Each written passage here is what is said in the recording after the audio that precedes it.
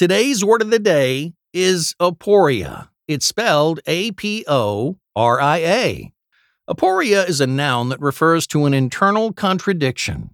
Our word of the day comes from the Greek word aporos, which means impassable. Aporias are commonly seen in philosophy. Here's an example. When my former roommate told me that everything he said was a lie, I wondered if he was aware that his statement was an aporia. This turned out to be one of many internal contradictions that I'd find in his words. Once again, aporia is spelled Aporia.